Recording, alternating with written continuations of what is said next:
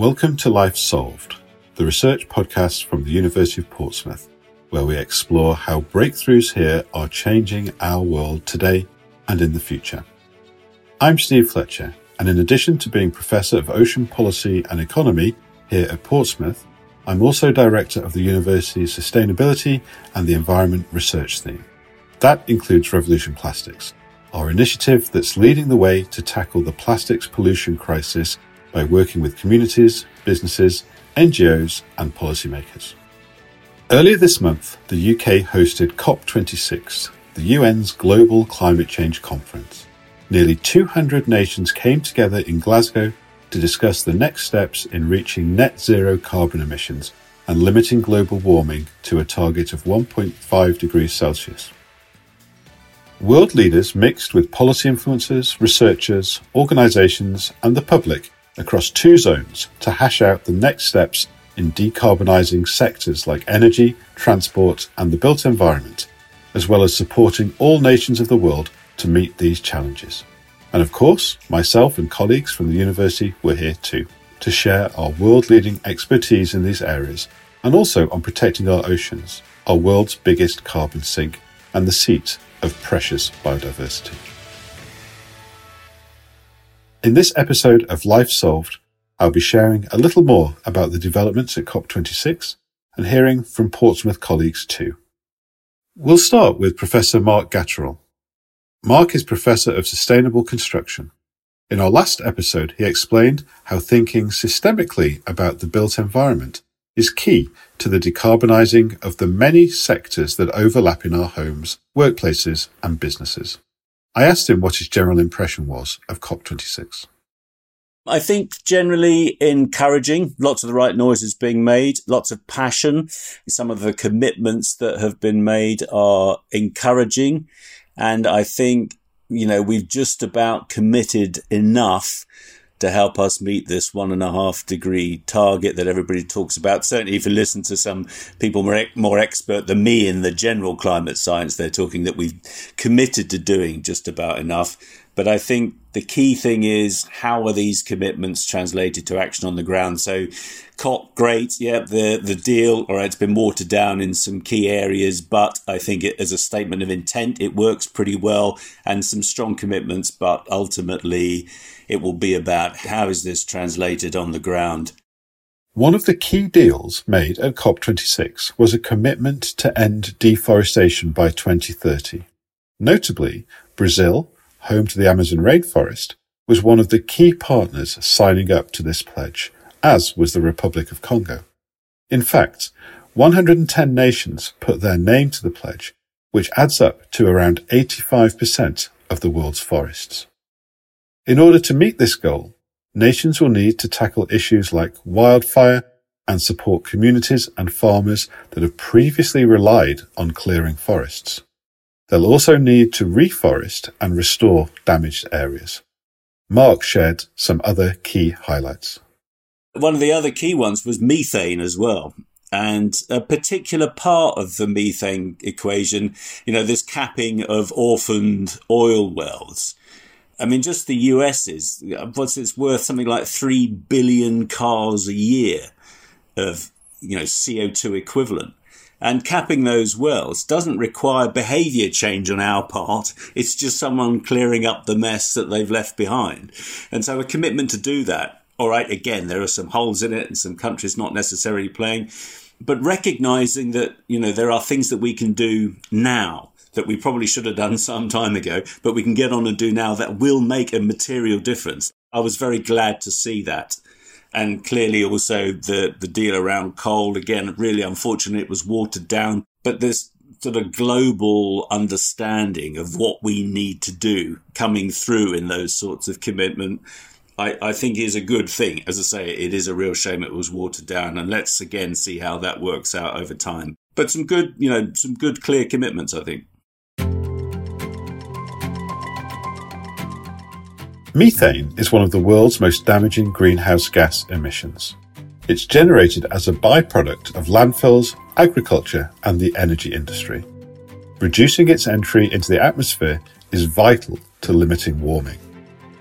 The bid to reduce methane emissions by 30% by 2030 is another landmark deal, although the world's biggest emitters haven't signed up yet. That's China, Russia, and India. The watered-down coal deal was another possible glimmer of hope. A late agreement was reached on Saturday after the conference's official end, when nations agreed to phase down rather than phase out coal. Hopefully, this is a clear signal that the age of coal and its harmful emissions is ending. But others were disappointed by the softer wording. We'll be back to Mark in a moment, but let's hear from Dr. Cressida Bowyer now. Cressida and the team was at COP26, and she shared her experience of exhibiting in the public access green zone. The city was much quieter than I had expected, and security was really high profile with massive metal fences surrounding the blue and the green zones.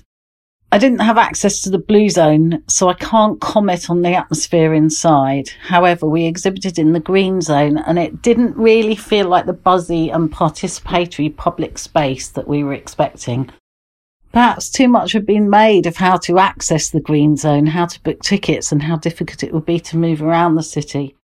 On the last couple of days, walk-ups were welcomed into the green zone, and this is perhaps a reflection of the low numbers on previous days. Cressida explained that there are many scenarios and projections circulating as to whether the commitments made at COP will actually allow us to reach that 1.5 degree target. In her opinion, more needs to be done. The Glasgow Climate Pact failed to set out a clear pathway for keeping 1.5 alive. Based on the short-term goals agreed, temperature rises will be 2.4 Celsius or more by the end of this century. The can has truly been kicked down the road for another year, and we'll have to wait and see if bolder plans are brought to the table in Egypt. Unsurprisingly, the most moving, eloquent and impactful speeches were those delivered by representatives from countries already under great threat. Vanessa Nakati from Uganda, Elizabeth Watuti from Kenya, Tavali's foreign minister delivering his speech knee-deep in seawater. And the COP26 agreement recognises the importance of Indigenous peoples' knowledge and culture in tackling climate change. But the Glasgow Agreement urges that Indigenous people and local communities are actively involved in climate action. It doesn't require their informed consent. And climate finance from rich countries to poor countries is still woefully inadequate and falls short of what was previously pledged. The urgency of climate change is still not recognised in this document. Intention does not always equate to implementation. Maybe targets need to be mandatory and coupled with legislation. Ultimately, actions are better than words. Some strong words from Cressida there.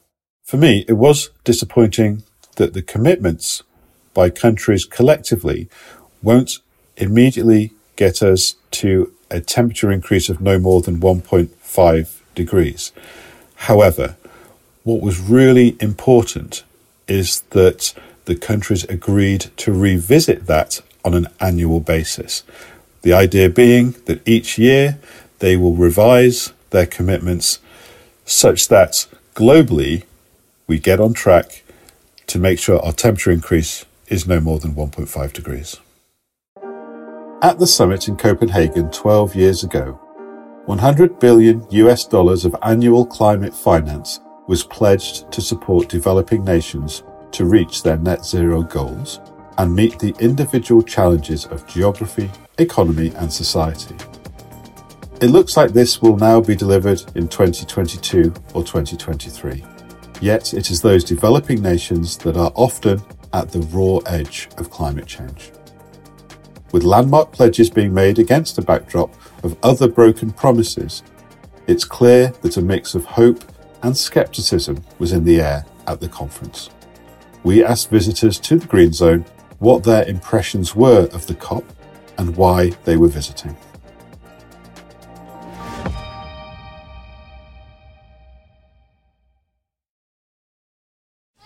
Every year, COP becomes ever more important. So COP26 is the most important COP since the beginning.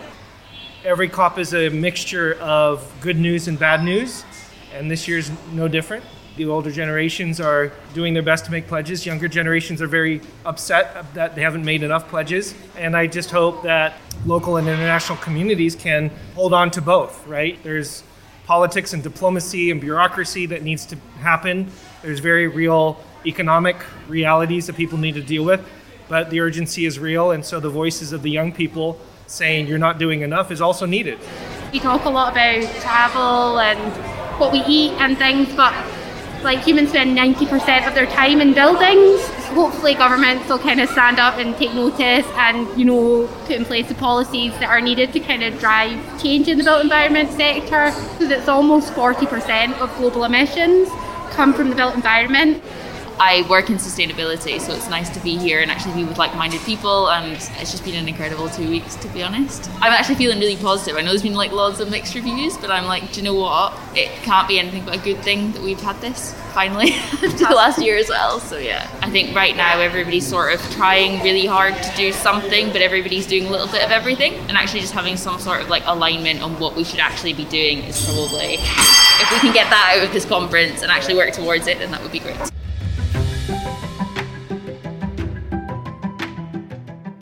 Another piece of the jigsaw that's often overlooked in mainstream media is decarbonisation and sustainable development of the built environment.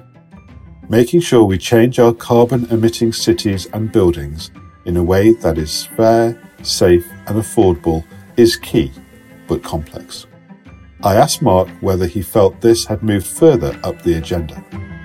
I think where there's, talk about renewable energy technology applied to buildings, and some talk about using, let's call them green alternatives to concrete. But I think for me, it was a little bit disappointing. It has to be about appropriate renewable energy technology on buildings. And so it's not one size fits all. You can't fit an air source heat pump to every house in the country. So we need a more sophisticated conversation around those things. But I think more fundamental than that is that we really need to get to the point where the construction sector proves the performance of the buildings they construct after construction is completed. So they are demonstrating how these things actually perform, not how they think they're going to perform in the design phase, but really how that's going to work in use, in practice. And until we get that right, we are going to be missing a trick. And we've got a big problem in the UK with buildings not performing as they are intended to do. And we need to address that. And that's a real shame that that's missing. And as I say, lots of talk about renewable energy technology is great, but it has to be appropriate technologies. And I didn't see that coming through enough in the conversations. I think, government have to recognise what regulation needs to do to help encourage, let's say, the building sector to do the right thing. And also we have a responsibility. We have to be more demanding as consumers to ensure that we're getting the products we think we're getting. It doesn't happen for white goods, electrical white goods or cars. We demand to see some performance data. The tools that we have aren't fit for purpose, so energy performance certificates don't really do the job properly, and we don't get a sense of what level of performance we get in buildings once they're constructed, actually tested post-construction. So it's a mixture. Regulation, absolutely. Government role, absolutely. But we as consumers need to demand more. COP is about so many things that you can't get into the detail in every sector. So I don't think people will be particularly better informed about what their choices are. And I think, and this is again a bit more of a general comment, but I think also when you think about the conversations that come out of COP, there's lots of talk about China and, China's impact, but less conversation about how our choices influence what China does. We buy loads of the stuff that China makes and from where the emissions originate. So we have a responsibility, and those sorts of conversations about where our responsibilities lie, where our ability to really affect change comes, even for countries like China. We can influence their behaviour by changing how we consume products.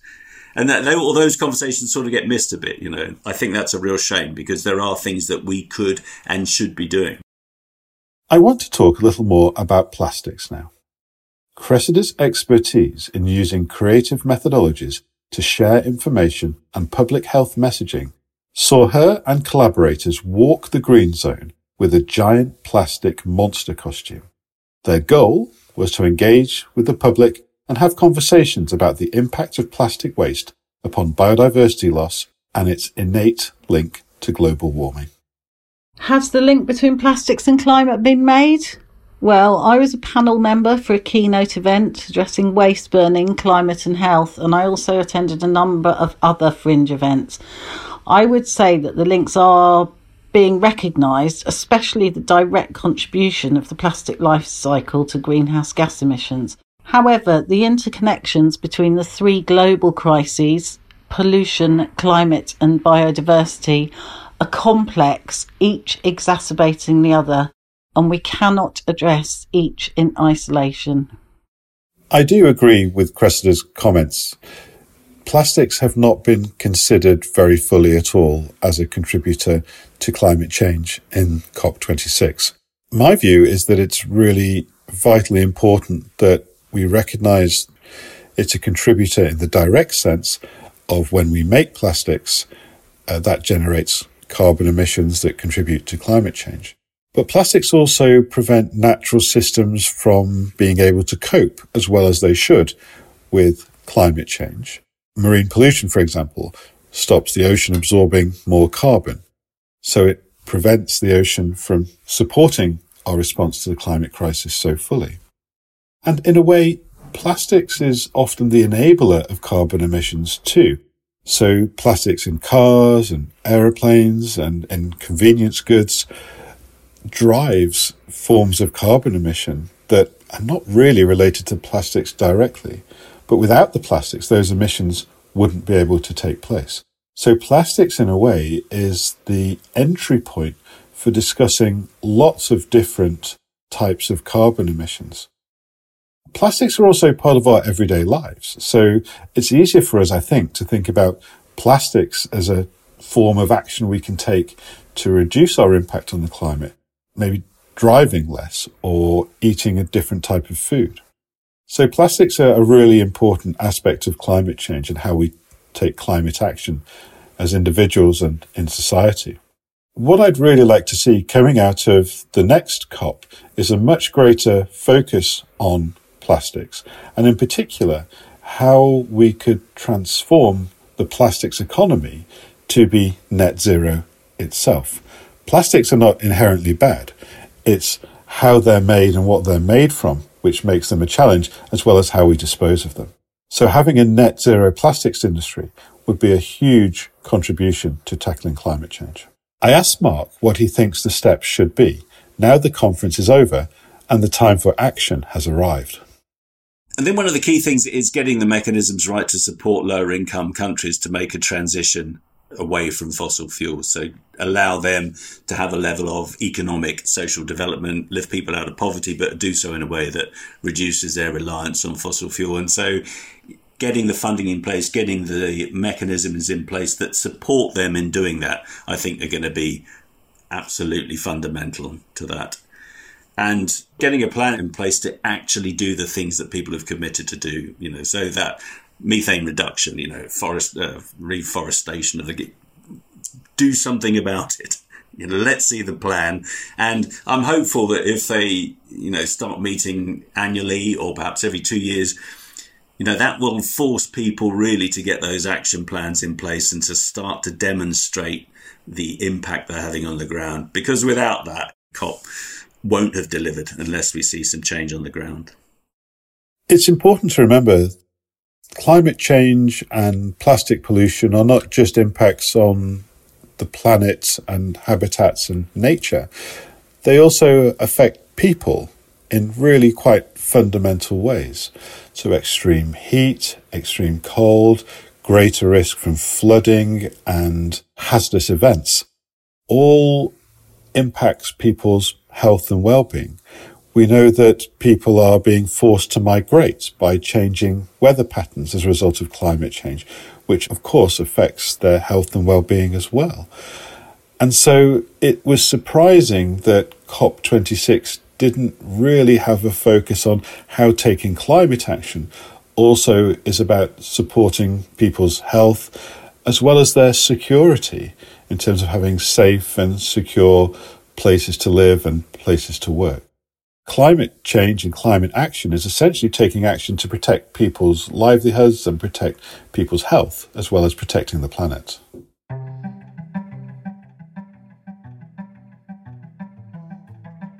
Thanks for listening to this special episode of Life Solved.